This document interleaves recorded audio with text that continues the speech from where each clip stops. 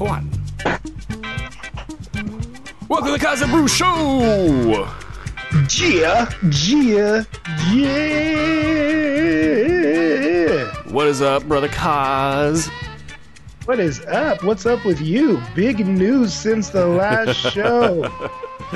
Our very own Aaron Brewski has joined the ranks of the men who are now at the bottom of the totem pole in their homes. The men that are at the bottom of the ranks. You are now a father. Congratulations, sir. Thank you very much. Man, it's been a while since we've been on a show, and obviously life has changed significantly. It's totally different, Kaz. It's totally different, but it's great. We're back kind of in the flow of things. Kind of, sort of, I say that on 3 hours sleep here, which is actually a good amount. So I actually feel spry. Spry. I may or may not be injecting the Hawaiian Isles Kona coffee into my veins directly, like an addict. But no, man, it's great. Skylar was born about 3 weeks ago, so it's crazy. You know, they tell you everything about it. You told me everything about it. Dan Bespris told me everything about it. You know, you guys have been in kind of the years ahead of me, going through all this stuff. So you guys told me all about it. Everybody told me how great it would be, and then it exceeded all of those expectations, and then some. We almost had the baby at the house, which was wild. I did read one internet article about how to deliver a baby. Completely forgot everything that I read, so no help there. Yes. But we got in the car. Luckily, we live right around the corner from the hospital, and I mean, she had no signs of just like gonna have this baby right here and now. And we had that baby probably 25 minutes later, so it was wild times. And so we've been gearing up for all sorts of different things, and so we're back. And with not a moment to spare, good sir, because we have playoffs, predictions, awards, all that preseason stuff that everybody else may have done already, but not quite as good as us. That's right. So, so that's pretty funny. I was listening, that you say that, I was listening, actually driving home last night, and this guy, one of the local dudes, was talking about the Warriors' upcoming season. And he says, like, he really doubts that they're going to be above 500 and all this stuff. And he was like, we don't know what these guys are like. We don't know about, like, how do we know who Willie Cauley-Stein is? How do we know what he's going to do? And I'm like, well, he's been in the league like 4 or 5 years. Like, you know what he's going to do because he's done the same thing for 4 years. Like, it was so funny when he was saying, like, Burke, we don't know what he's going to do. We don't know what this person's going to do. It's like, yeah, we do.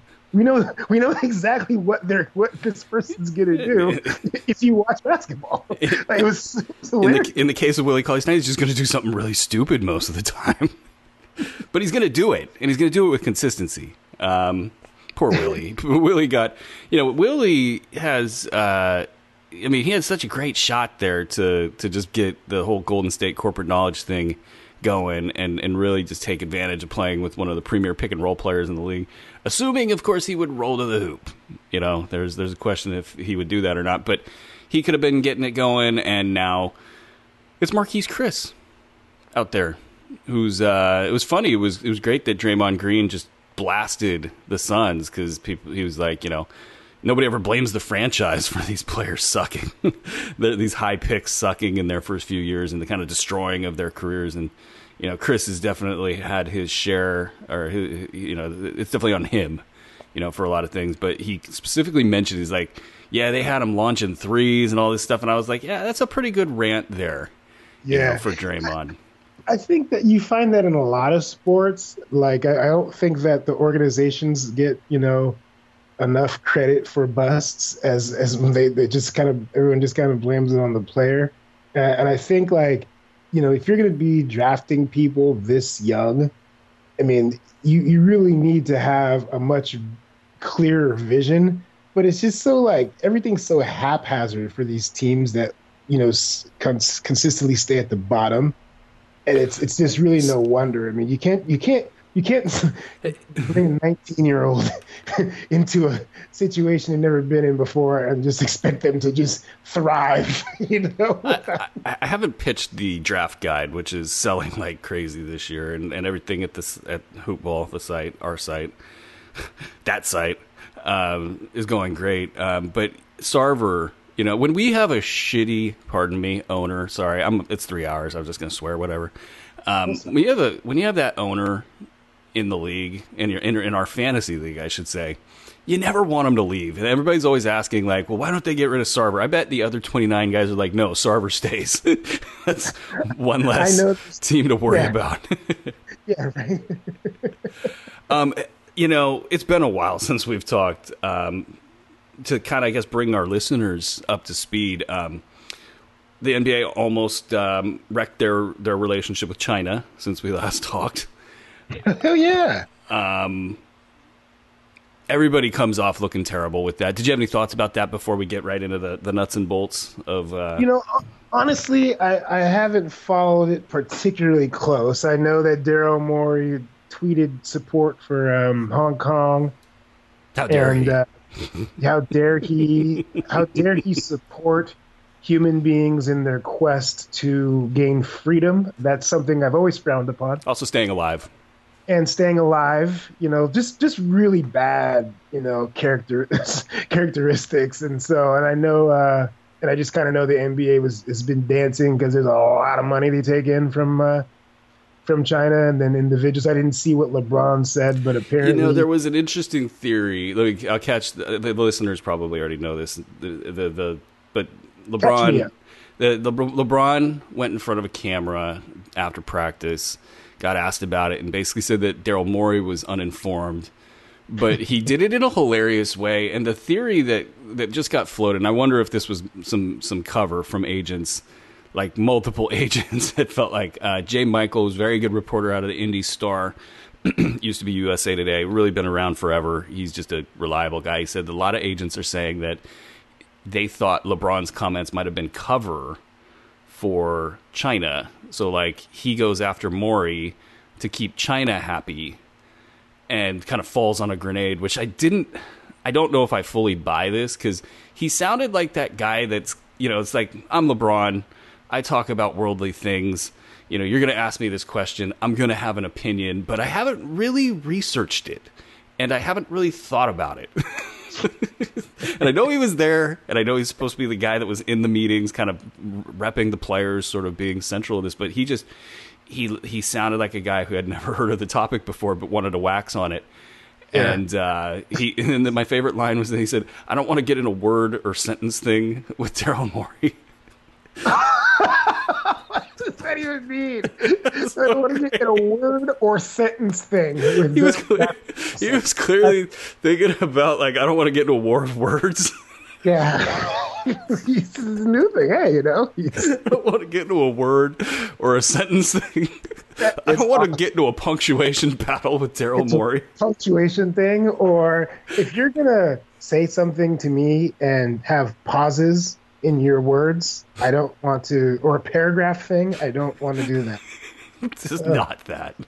That is yeah, no, I mean, my thing, I guess, is like, how much money is it really? I know that, like, they were talking about cap drops of like 15 mil per team. So multiply it by 30. I think that's what? Oh, quick math. Don't fail me now. It's like 450. Could it possibly be $450 million that they're talking about? I thought it was way more than that. I thought that they were talking about like it was about like 700 to a billion. Oof. in the especially like there was something that they're doing right now that's going to be for the future, and that should bring in like, I forget what they said, but that would be bringing in like 1.2 billion or something a year with them. Like there's some sort of partnership and something else that the league is doing. So I mean, whenever billionaires start dancing around, ain't that a thing? You know that it's serious dollars. Well, that's what when Tillman tweeted, it was like, oh man, this ain't good, because you just don't see that. Yeah. So yeah, it's pretty. It's pretty amazing. But It, anyway, it is amazing to see them quiver, and I yeah, guess my thought is like, there's all this stuff like with China apparently asked them to fire Daryl Morey, and now, Silver's trying to grow a spine, or at least publicly, yeah, trying to say, oh no, we wouldn't do that, and I'm just sitting here watching China kind of call the shots with this stuff, and I'm kind of thinking, okay, take that, even if it was the billion, try to break that down to each individual owner and what each player would be losing if they just told China to kick rocks. And I really right, think that's kind of if you're playing the long game here with China and you're like, you guys are going to call the shots on everything now? yeah, I don't know about that. Like, yeah, I think you got to suck it up, and these guys got to look a little further than the immediate right, and say, just, hey, China, if you don't like it, don't play. yeah, You know? yeah, We yeah, were, I mean, because ultimately there you will always be beholden to them yeah. if you don't. Yeah. I mean, it's a mutual relate. They're just bullying because that's what the position they've put themselves in. Like they bully every other industry. NBA would be nice. They're usually on the forefront of these kind of issues. It'd be nice if they stepped up and just said, "The hell with you." I mean, it's a mutual relationship, or else China wouldn't be doing business with them. So you don't have to quiver right now. You could actually stand on your own 2 feet and have a couple of $1 million less. I'm sorry, LeBron, you won't be able to bring in $10 million from China this year. There was like one Lakers player who's got like $1 million contract that they just in China that they were going to get while there and yeah, lost it. And so I think to me, I guess we'll get going on basketball stuff here, but I think it feels like they all just didn't have enough time to figure anything out. Like the guys on the plane heading over for those games left and didn't know I don't think they even had seen the tweet from Maury. So, yeah, and they didn't have Wi-Fi on the plane or something. So they like got off the plane and were like, whoa, what the hell? And then they were kind of expected to speak on behalf of the league.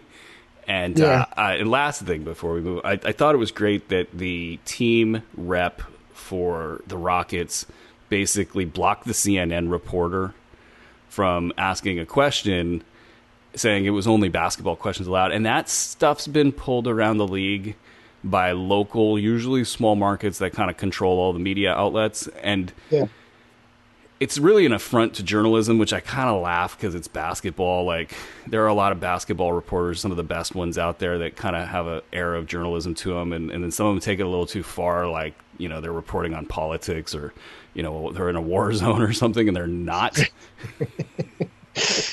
But it is an affront to journalism. And, I think the league, one of their next kind of frontiers they're going to have to figure out is kind of what are they doing with journalism? Because there's just a lot of censorship, I think, throughout yeah, the NBA, and they want to be this progressive league, and you get down to the team levels and they really do kind of pick and choose who they let cover them, and they only kind of will do that if you're a friendly or you're yeah, so big that they have to.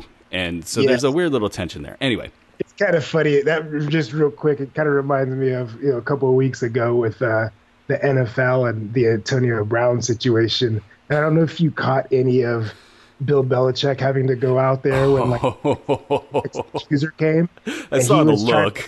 he was basically trying to shut down, any kind of questions that had to do with Antonio Brown and the sexual assault and stuff. But there were CNN guys there, and they were just hammering him. And the local guys were like, "Sweet, we don't have to do anything because they know they can't say anything because he's gonna ostracize them. They never get a question answered." And then he's like, "I'm here to talk about football." CNN guy again. Yeah, well, here, what about Antonio Brown? He's like, "Well, I'm here to talk about football." Yeah, those guys don't mess around. Yeah, and they don't care because they're never going to be in that room again. They're only there to talk about Antonio Brown. So it was hilarious. I got to work with a lot of city reporters during the Kings relocation thing, and they're great because they do exactly that. They just like shout louder. They're just rude, irreverent. And it's great, because it does help get what you need. Imagine that journalism. We need it. Okay, so we do this silly little exercise every single year where we actually grid out the playoffs. So we've picked our teams and we've seeded them in past episodes. So go listen if you care to. And then we pick the champions, and we kind of pick how it all plays out. I'm a little scared to reveal my picks. Okay. And I don't know. I'm scared, Kaz. I'm scared. And so let's start in the East, because I'm not very scared over there. And You're not very scared in the East? Okay. no, I feel like the East, I got this, man. It's real to me. Like, it's this one I would bet on. And then after we do some playoff predictions, we'll try to pick some awards out as well. So in the East, let's recap here. I had, in order of seeding, Milwaukee 1, Philly 2, 3 was Indy, pardon me. Number 4 was Boston, 5 Toronto, 6 Miami, 7 Orlando, and 8 was Brooklyn. And you had done a little something different with your order, actually. Yeah, you so did some reordering, so let's get your order out here. I got Milwaukee 1, Sixers 2, Celtics 3, Toronto 4, Indy 5, Miami 6, Brooklyn 7, and Orlando 8.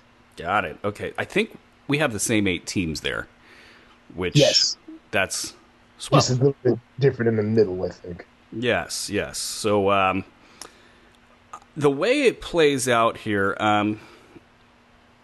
your first 4 teams, let's get them coming out of that first round, and just sort of any observations that you've got with your first round stuffs. My first round, I got Bucks in a four game sweep cakewalk over Orlando. I got Indy as the 5 beating Toronto 4-2. I got Sixers rolling Brooklyn 4-0, and I got the Celtics beating Miami 4-1. Yeah, that bottom. I don't have a very exciting first round for the East. That's why I was cool with starting with the East, because I do think some of this stuff kind of writes itself. Similar. My Indy Toronto is really kind of. I think that could be uglier too. I have Indy in 6, but that could be 5 as well. Yeah, Toronto, they feel like they could puncture the top 4, huh? Huh? Like Toronto, you'd mentioned that you thought maybe Toronto could give Indy some trouble there. Did I catch that right? Yeah, I do, but I also think that Indy might really. I mean, I have Indy as the 5 seed, but I think that they're going to beat them, and it could get ugly. I think they might really be able to whoop up on Toronto, but maybe Anyway, Indy's one of the more interesting teams to me in the East this year, because I do think, and we'll talk about them since it sounds like you have them advancing. We can spend a little bit more time on the teams that matter. But they're really interesting to me, and I have the same kind of idea with Toronto, so I have them playing against the Celtics in the first round, and I just think I go, Pascal Siakam, Marc Gasol, Serge Ibaka. I kind of feel like their front court is very experienced, talented enough, and Siakam I have a lot of respect for. So then you go down and you see Kyle Lowry, Fred VanVleet, and you just start to feel like this isn't a team that should be overlooked. And with Boston, I look at them and I go, their depth is a question mark, and I also kind of wonder about how their games mesh. Kemba is going to be Kemba. He's going to do his thing in the pick and roll, but like Jason Tatum needs the ball in his hands a lot. Jaylen Brown, is he going to take the next step where he can play off the ball really effectively? Those are the questions I have there, and then you get to their depth. So I actually have Boston going over Toronto because I do think that the talent is kind of hard to deny, but it's close, and I could easily switch that out and go Toronto over Boston and not feel that bad about it. I also have Milwaukee over Brooklyn. I probably would give Brooklyn a game, and I probably could give them no games and feel good about it. Then I have Indy over Miami. Miami's an interesting team this year. I almost wonder if some of the addition by subtraction stuff works itself out for them. Jimmy Butler, I think they needed a guy like that. So I'm curious if they can finally do some of the things that I've been thinking they could do over the last couple of years, but they haven't. Yeah, I Orlando. think that I think they're going to run into just a talent problem, but I think that they're all going to be happy and they're going to be, it's a Miami team. This is kind of like a, Pat Riley, Spoelstra kind of team. I just don't know that they have enough players to really make any kind of noise in a playoff series. So It sounds like they're going to start Justice Winslow, and that's a formidable 1-2 punch in the backcourt. Him and Butler defensively. So, and Derek Jones Jr. has been getting pretty good reviews from us forever. But it sounds like he's going to play about 25 minutes a game. So he's a good defender, at least physically speaking. Everything else has got to round out. So it's some intriguing things there in Miami. But I do have Indy advancing over them, and I've got Philly, obviously, over Orlando. But I kind of feel like Orlando might give them a little bit of grief. Vucevic, if anything, defensively is probably just heavier than most centers. And, by virtue of that, he might just get in the way a little bit better against a Joel Embiid. They played with each other for a full year. Maybe Jonathan Isaac gets involved more. You can start to kind of see if Philly comes in, they might want to take that series off. So they might get a couple wins there in Orlando. But Philly advancing out of that group. So correct me if I'm wrong, you have Milwaukee, Boston, Indy, and Philly? yes, Okay. And do you have Milwaukee and Boston in I that? have Milwaukee. I have Milwaukee, Indy, You have Milwaukee, and a 1-5. Indy. Okay, so in your theoretic 1-5, who did you Yes. have advancing? I got Milwaukee. I have it. Indy's tough, so a tough team. I have it 4-2. I think that they'll get one game because I think maybe Milwaukee will have an off shooting night, and then I think they'll earn another win. But Milwaukee's going to be too much, I think. So Indy, let's quickly stop on them. I love what they got going on in their depth in the backcourt. Aaron Holiday is a guy that's really, on any other team probably getting more minutes. And then Edmund Sumner, defensive specialist, really kind of in his first year last year, and really did a good job at that. There was a lot of upside talk about him being able to defend three positions credibly very, very well. Think kind of a la Josh Richardson. And then I watched him in the preseason against the Kings, and man, it looks like he brought himself a jump shot. And so he's going to be buried in that rotation. So the depth of what they got going on there, I really think he could probably play 25 minutes for most teams, and you probably aren't, upset about it. So they've got a lot of guard depth. Domantas Sabonis looked great. I mean, there are a couple times he took Marvin Bagley to the post and just just like he wasn't even there. And obviously Miles Turner. So, I mean, do they have the pop to make something happen in the East, like a finals appearance, like a Eastern Conference Finals appearance? Could they theoretically upset a Bucks team? I don't think so, but it's they're good. I mean, they're a couple years away. It just we'll see. You got to take those steps. I think the Oladipo injury last year, kind of put in a growth situation that you kind of have to take step by step in the playoffs. You gotta get beat up a little bit, and Milwaukee took the big step by losing last year in the way that they lost, and they're just not going to be denied by a team that they're better than. You're not going to upset them. If they're gonna be favored in a series, they're gonna win that series. I mean, so sliding down to Philly here for me, because I've got Indy against Philly. Philly, the only way they lose is something happens to their starters, Right. And you kind of pivot back to the Bucks because they are, to me, and I'm pretty sure I bet this. Are they a lock, Milwaukee? I mean, let's fast forward this conversation. You got Philly in the 2 slot, right? So I have Philly in the 2, and I have them beating the Celtics, but a very close series. I think that the wings are gonna give. I think The that Jalen. slowness. I think Jalen Brown is going to be able to kind of erase Simmons, like we've seen, like when Hmm. we see dominant long defenders can really take him out.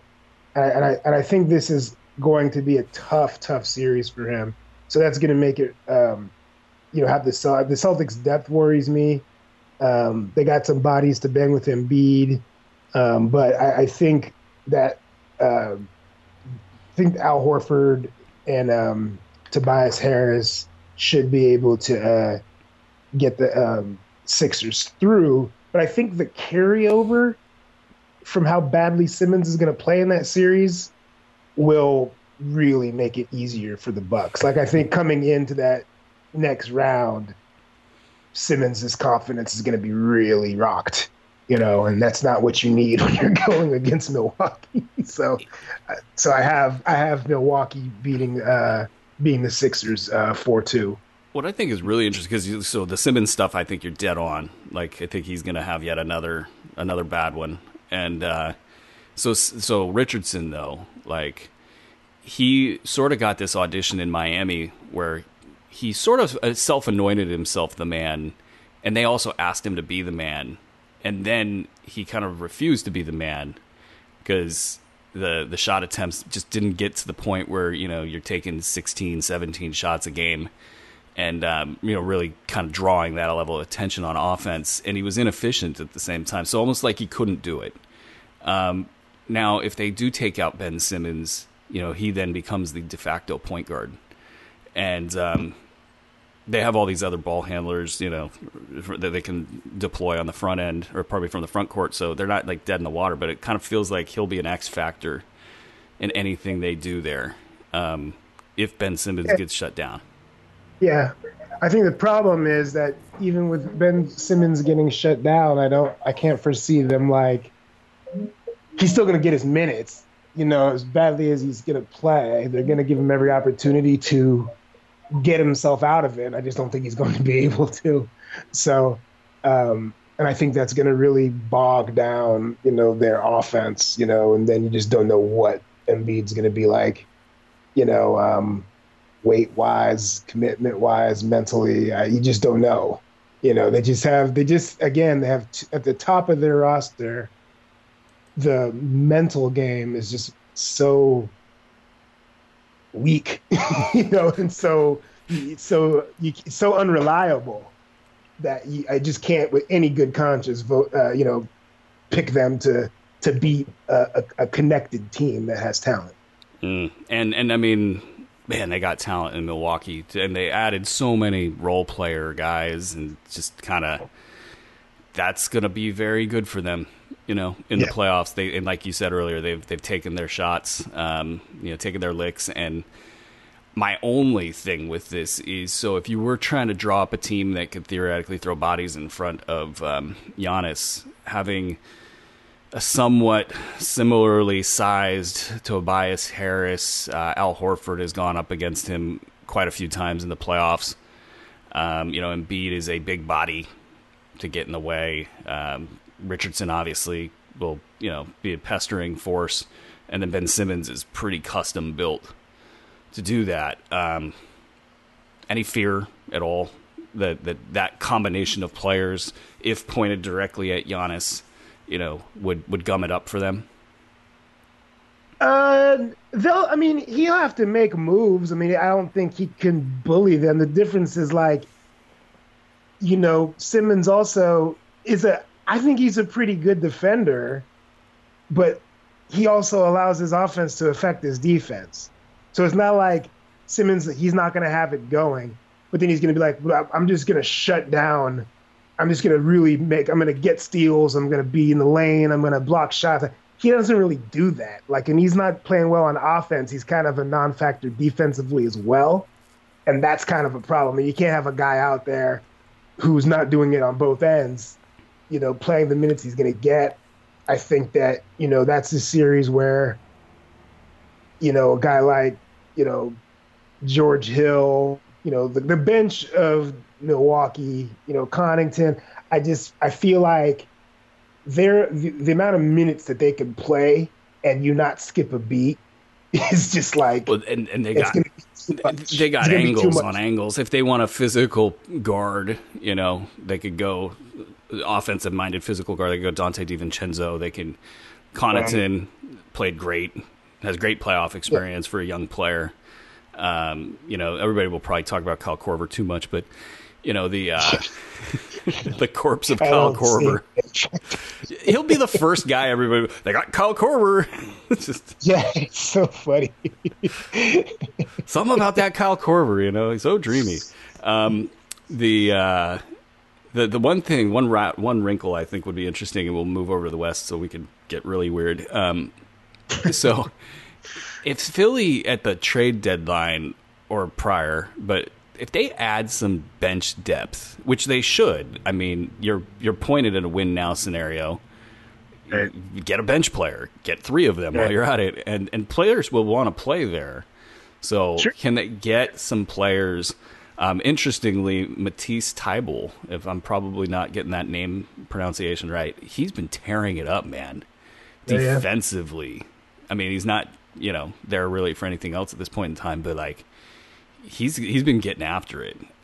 So they got one player off the bench. They got a guy off the bench. He's never played an NBA minute, but that would be interesting to see them do that. All right, so we're both in agreement. It's Milwaukee out of the East. Yes. Okay. All right, let's get weird.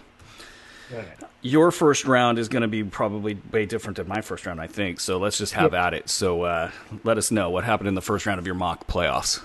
I got, I had Portland as my surprise number 1, so I'll have Portland. I've got them as 8, by the way. Yeah, I know, that's hilarious. I got Portland over San Antonio in 7.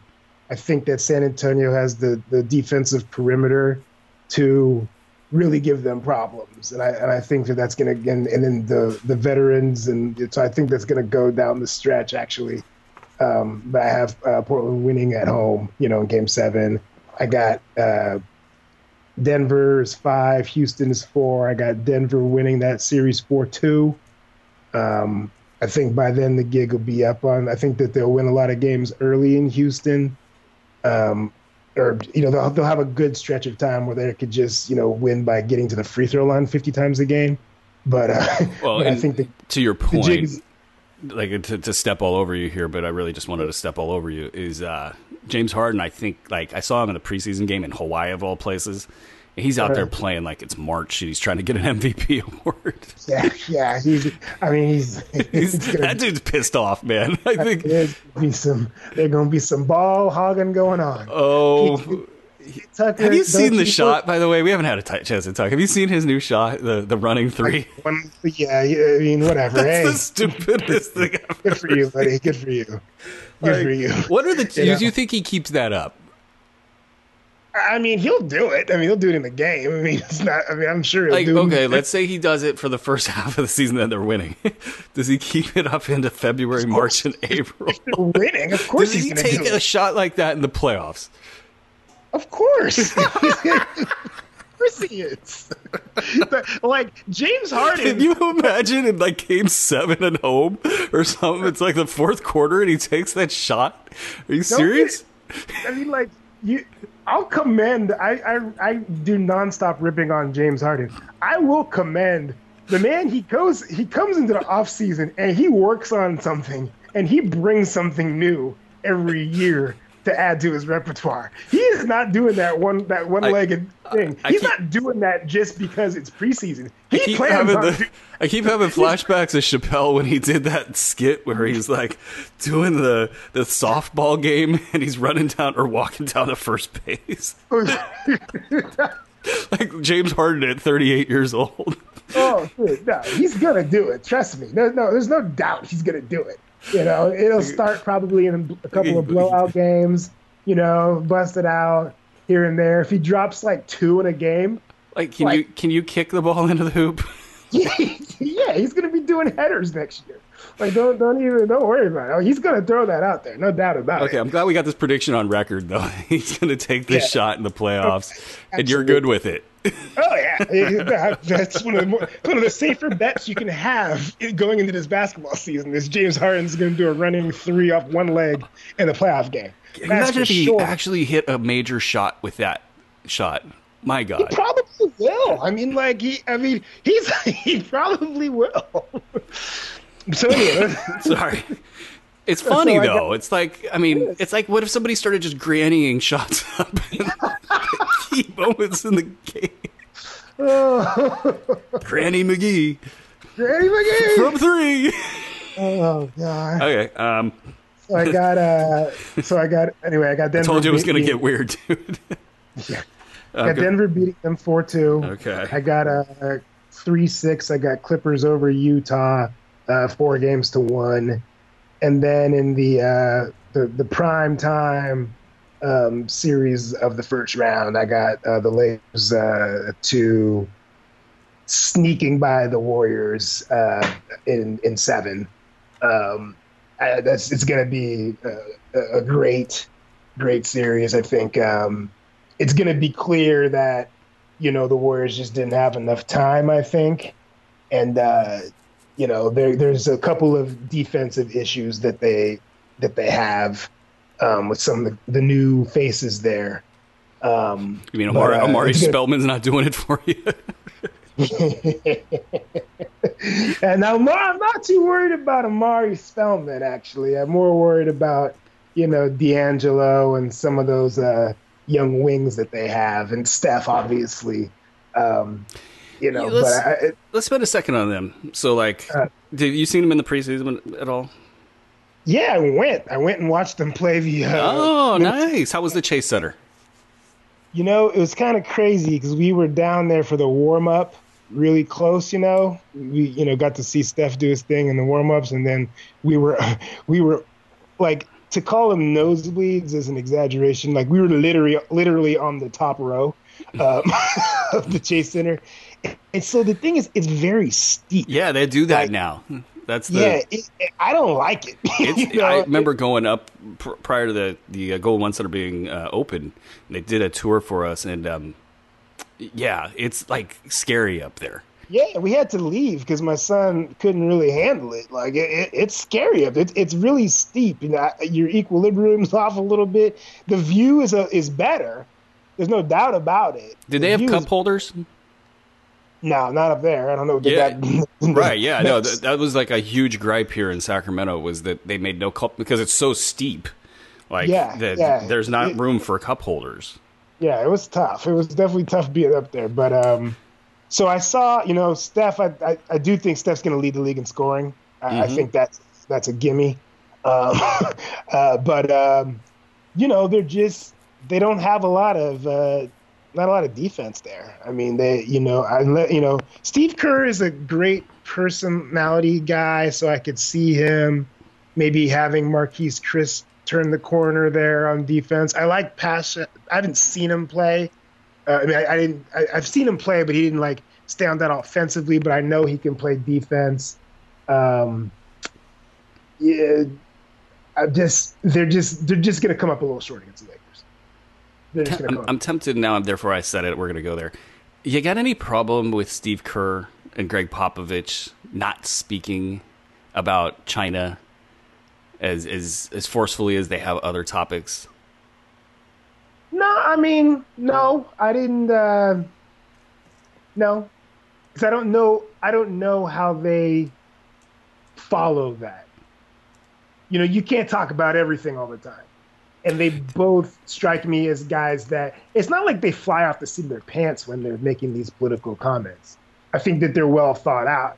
And I don't think that they're guys that would just speak on something. They're not going to pull a LeBron and just start talking about something. I've had zero time to think about any of this stuff, right? It's basically like feed the kid, change the kid. Like all that stuff is just sort of like, it's cyclical. I'm like literally have no time for any BS in my life right now.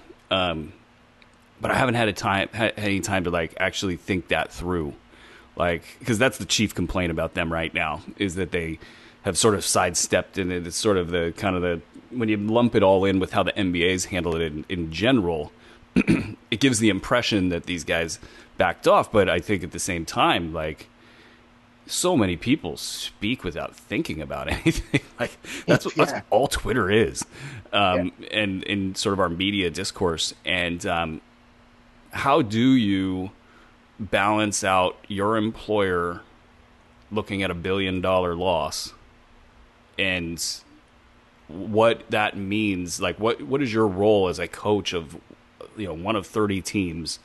Like, can you even step out and say anything?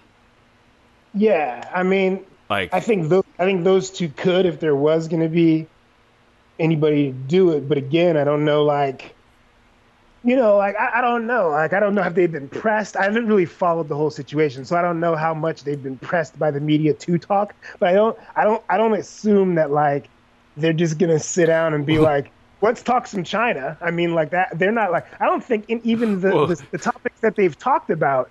It's not like they just sat down and said, I'm going to talk about Donald Trump today. Like they were asked questions. So, I don't really know how much they. And Trump finally took a shot at Kerr, which I thought was interesting because, he's never really taken a shot at any white male.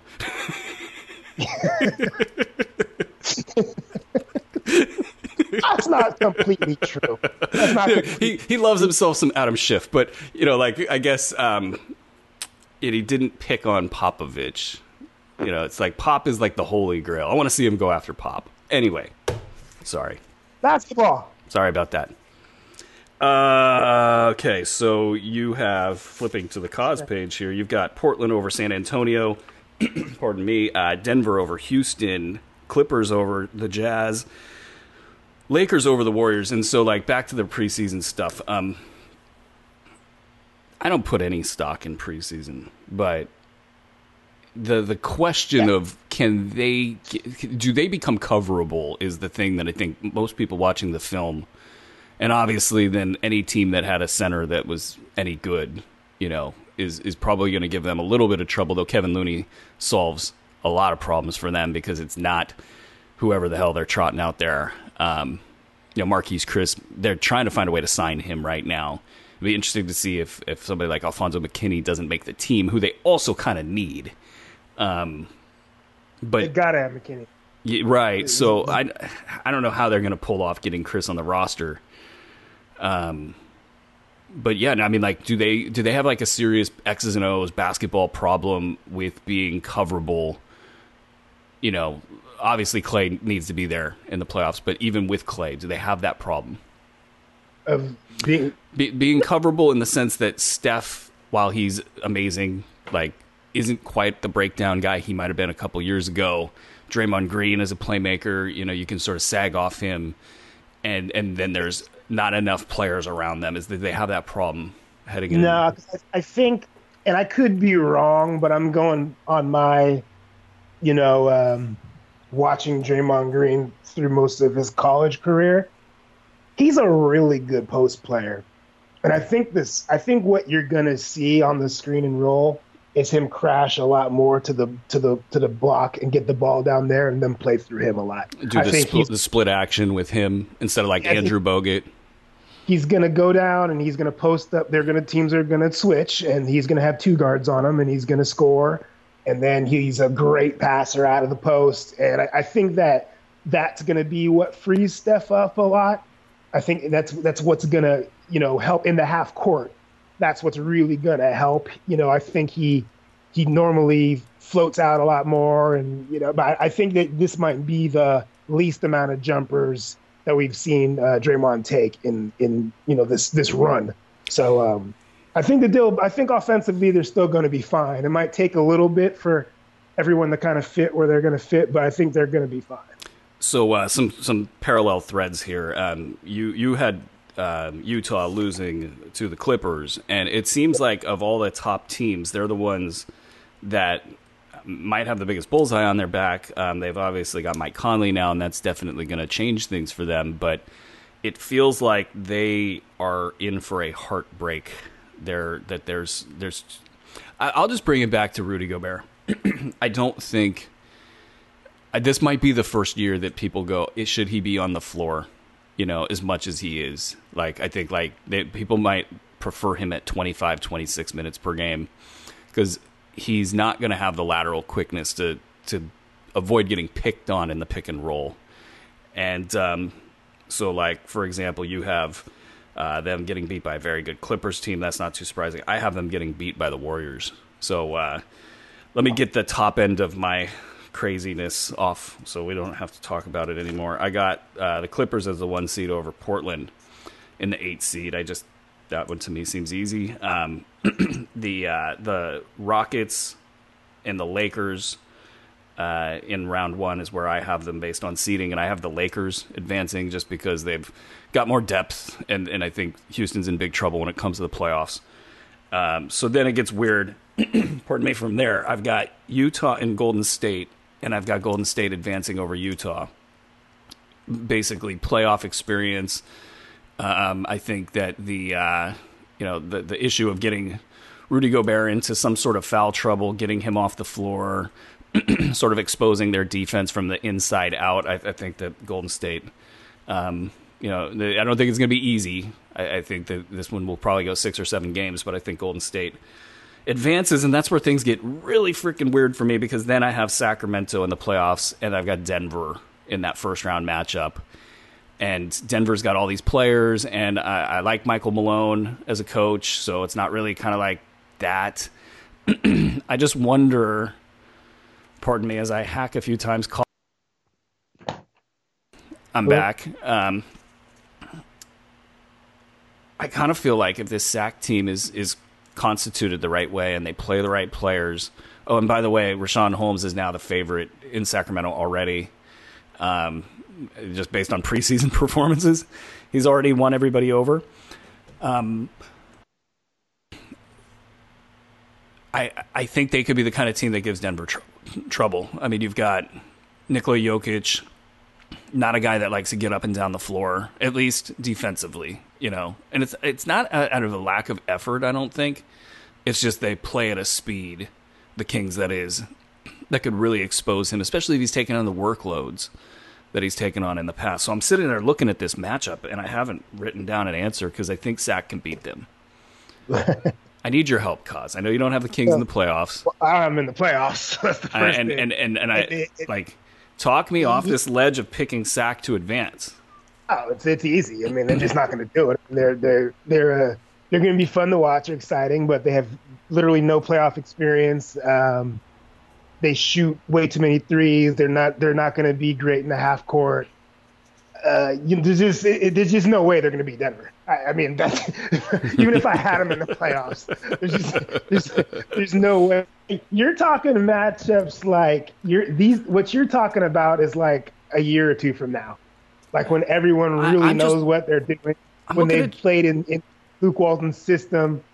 Then what you're saying makes sense, but they don't know anything about. They're going to lose the first 2 games just because they're going to be starstruck when they get there. Like they're going to be 2-0. Denver got experience last year.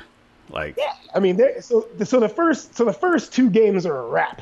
So then they're going to wake up and be like, oh my God, the playoffs. This is a lot crazier than the regular season. They fight. They're going back to Sacramento. They might lose that game just because like they'll have the great first half because that would be an amazing crowd. They'd be going crazy. You won't be able to hear yourself. So I could see them going down 3-0, getting game 4, going back and getting wrapped up in Denver. But I don't even think it's I'll talk you off that real quick. It's not even going. Here's where I start to pick apart Denver. I go, even the local guys aren't really impressed with Jamal Murray this preseason. Obviously the money becomes an issue, but like they're not impressed with him. Gary Harris had a real rough year. Will Barton's not the guy he used to be. Malik Beasley got, I believe he got Rich Paul as his agent. Like he switched agents because he's going to go get a new deal, and it kind of feels like he might be on the way out, so he might not be happy. Paul Millsap doesn't scare anybody anymore. Now Jeremy Grant's a huge piece for them. Obviously, you got Jokic. You got a lot of players. I mean, hell, like Torrey Craig is a great player for them.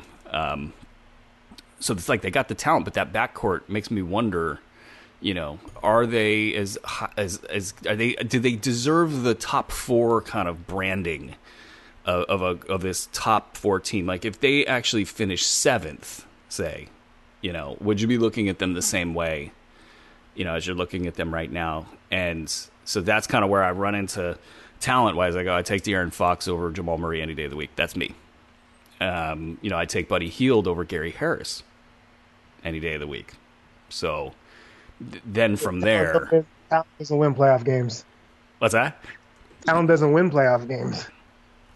I mean, there's a reason that no young team has went into the... Like, no really young team has ever been to a conference final. Like, no team's ever done that with way better players than what the Kings got.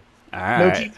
No team that's never been in the playoffs has, like, made a run. It just doesn't happen because you don't know. It's how do you control your emotions? How do you, the teams that win, those, especially like those old teams, like at the end of their runs or when the run is over, they just know how to execute a possession. They just know how to go like, dude, I'm struggling. This team is younger. They're faster. They're more athletic. Let's just do it like we do in practice. Boom, boom, boom. You score. You're up 4 with a minute left, and now you're just shooting free throws and you go home. Like that is you only gain that by going to the playoffs. There's nothing you can do. I don't care if it's Michael Jordan on your team or whoever. You cannot gain that unless you've been to the playoffs. So to me, it's just barring injury, there's no way. See, I run this through the cause reality check for me because then that keeps me sane and probably keeps the money in my pocket. And honestly, it's tempting to just take them in this probably nobody's ever going to call me on it sort of exercise.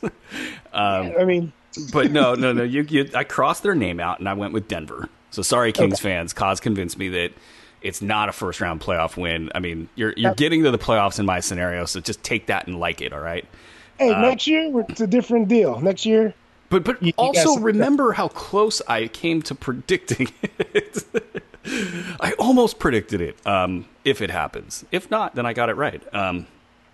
So then that would put Denver in against against the Warriors, which that was your first round matchup, right? No, I had Denver and Houston. Oh, that's right. I'm sorry. Okay, so let's reset the playing field here. So I will take Denver over Sacramento. So in my scenario, I have the Clippers and Lakers as one matchup, and then the Warriors and Denver as another matchup, and then you have Portland and Denver, and then the Clippers and the Lakers. So let's start with your Portland-Denver matchup. Who do you have advancing and why? I got Denver going this time around. Classic series. Isn't that a thing? Like that just that they had that classic series, and now you're going to take the other side of it. Yeah, like two punchers. I think they, Denver left games on the table because of that experience. They left games on the table that they won't leave this time, and they'll take them in 6. It's all about getting beat up by somebody too, Yeah. And then I got Clippers over the Lakers. I think that could be a particularly frustrating series for them. I think that there's not a lot of continuity. There's not a good mix for the Lakers of players. This is about top-heavy talent carrying the day for the 82-game season, and then running into a team that's just built to go through everybody. And I don't think that the Lakers are going to do – like if you told me, hey, man, Anthony's going to post out 20 times, I'm taking the Lakers. Yeah. But but it's the exact opposite of that. It's the exact opposite. Literally everything Anthony Davis has said is like, I've been working on my 3. I got this new dribble move. You should check it out. There's a better chance he's going to take 10 threes in the playoff game than he's going to post up 15 times. So for that reason, I'm taking the Clippers in 6. I think LeBron will win them a game, and then they'll win a team game. But I think the outside shooting, even if they did go down low, I think their outside shooting is going to be a problem. I mean, Danny Green is obviously a playoff-tested shooter, but at the same time, I mean, against a Clippers team, like, I don't know how much he could be out there against those dudes. You could try to hide him on Shamit, but I think Shamit's really going to have a good season this year with a lot of one-on-one coverage and everyone really, trying to stop Kawhi. So I got the Clippers moving on. So you got Denver and the Clippers, and then on my end, just to keep things moving here, I'm going to take the Warriors over Denver. Just something about that team, their experience, cranking it up in the playoffs, adding a player or two at the break. I think that's and adding a top 10 player before the playoff. Yeah, exactly. Like somebody that's like, yeah, I want to play with these guys, and I think the Warriors will beat the Nuggets in this scenario, and then. Your scenario, you do have Clay playing, right? I do, yeah. And, he's the kind of guy that I wouldn't be shocked if he was, like, there in January instead of, like, late February. I do, too. I think they're going to be easy on that just because of the way the whole Kevin Durant thing played out. Mm-hmm. Yep. I think they're going to go easier. But I just feel like he's going to be ready. They're going to win maybe 10 regular season games just because they don't mess up. They just know how to win. They're going to treat it. And there's a case to be made that they might run out of gas as a result of this. But, that's my whole Warriors thing in a nutshell. Like, when it comes to playoffs, like, I don't care what experience Denver got. They're just not in that level of experience. And don't you think, like, for me, I think that I thought about the running out of gas thing, too. But don't you think when Clay comes back, that's going to be like a jolt for them? Oh, yeah.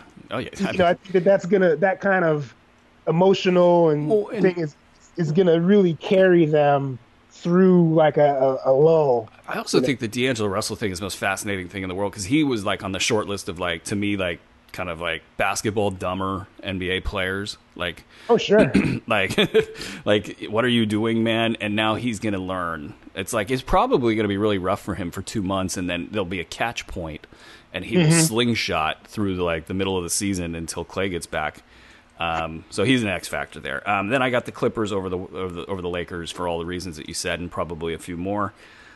So for you've got Denver and the Clippers, and then I've got the Clippers and the Warriors. So what do you got coming out of the West? I got the Clippers. I mean, it's not even they're just built for this thing. I mean, it's one of the better. I can't wait to watch them.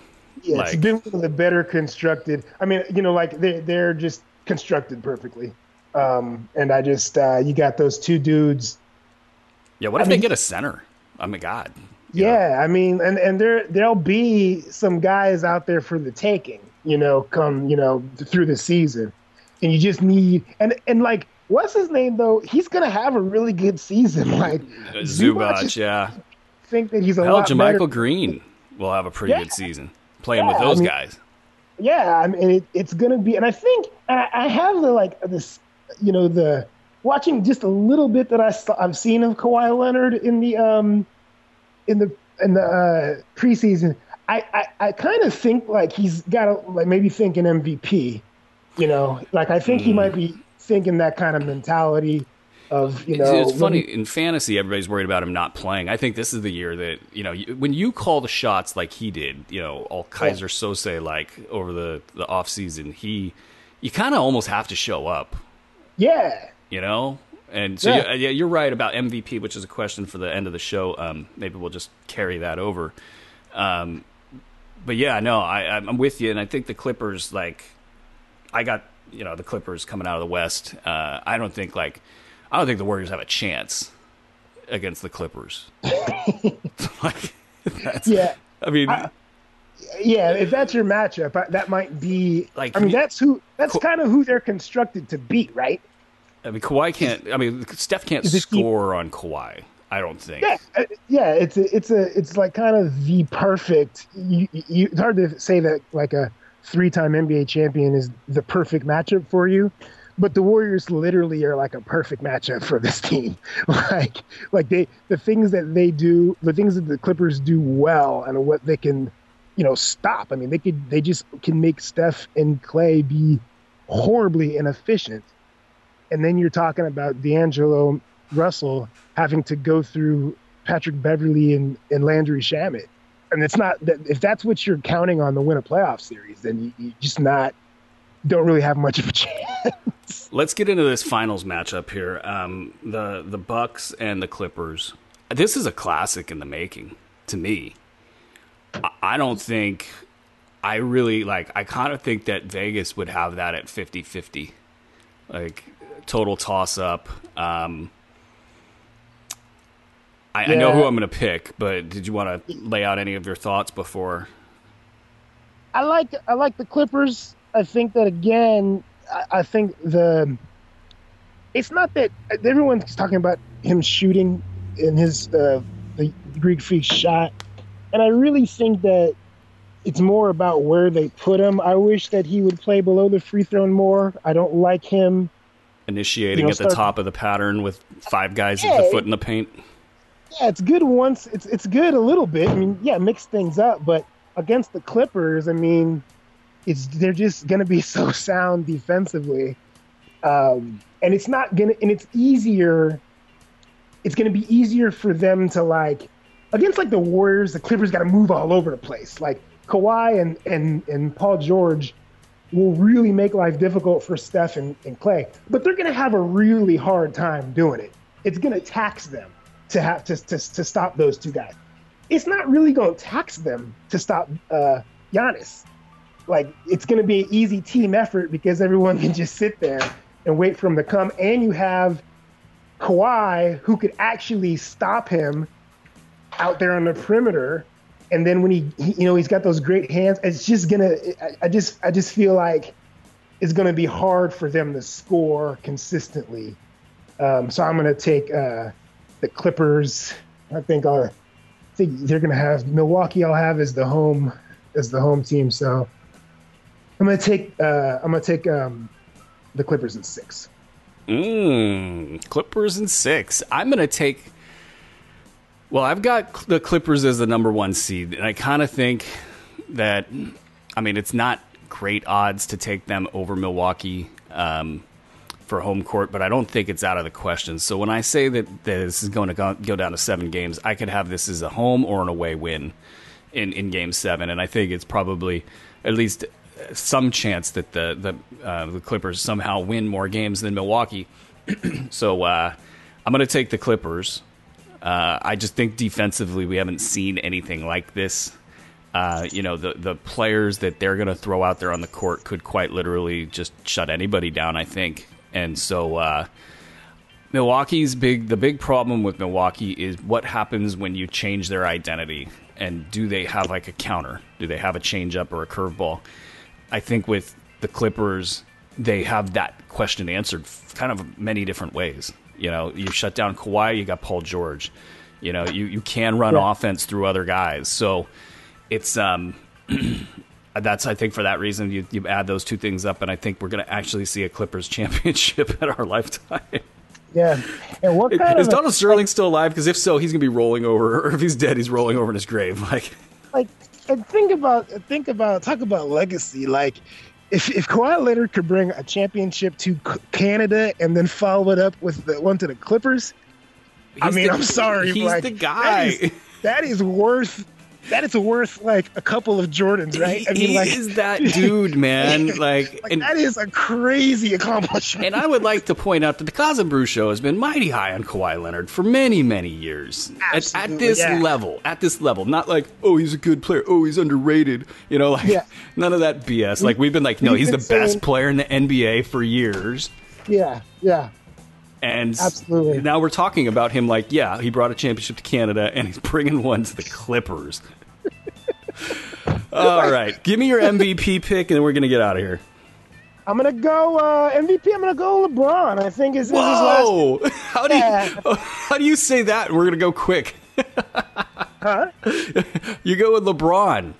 Hit me. Yeah. I don't think that. I think he's going to be really. I think he's already playing like harder than he's played. Well, that's my big fear in all of my fading of LeBron and the Lakers is that he took last year off. Yeah. That's my fear. So I don't think that. I think he's just going to have a monster season. I don't think there's anything anybody's going to be able to do about it. Do you think? Do you think the listeners have noticed that you've changed studios like 3 times? Okay, you got LeBron. You got LeBron. That's noted. LeBron. I haven't heard anybody say that, by the way. And I know it's probably out there, and it's just a function of me not listening to a lot of kind of takey radio. But, okay.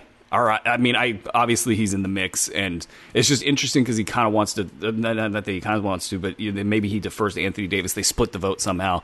Steph is so easy to pick, and that's who I'm going to pick because he's going to get so many numbers.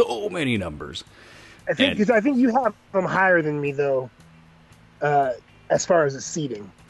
Like I do, and there's a chance that they don't make it. So, like, that's how he falls off. If they're, like, at 6, I think, and it's interesting because I have LA at 5. So, like, whether or not they can kind of finish higher than each other might dictate certain things there. And then Kawhi, that's going to be tough, especially if Paul George misses as many games. It sounds like he's going to miss.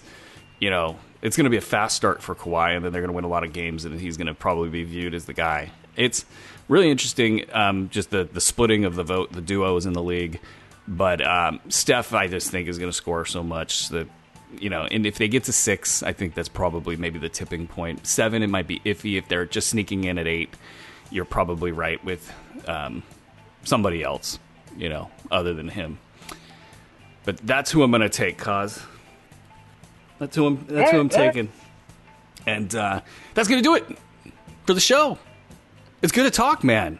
It's been great. I know. We're back. We are back. So we're going to be back on a regular schedule here. It might be a little bit hit or miss here in the next week or two because we have so much going on here at Hoop Ball. Oh, my God.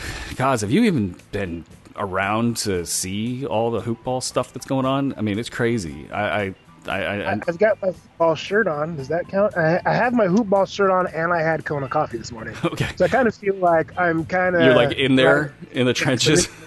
Yeah.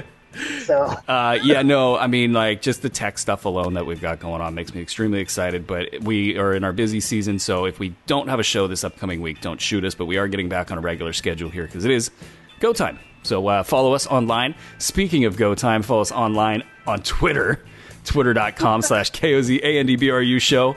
792 days without a tweet. We are doing that perfectly. And on Facebook.com/KOZANDBRU show. How's Facebook going for us, Kaz? Did you know you're our social media coordinator? I'm going to be honest. I didn't post anything on Facebook last week. Just last week? Yeah. So, you want like an overall thing? Yeah, so it's been about 60, 70 weeks. Oh, without a Facebook post. Yeah, so but I'm going to get back. Well, we've made you social media coordinator. Act like it, Kaz. Another one's in the books, people. Peace. Peace.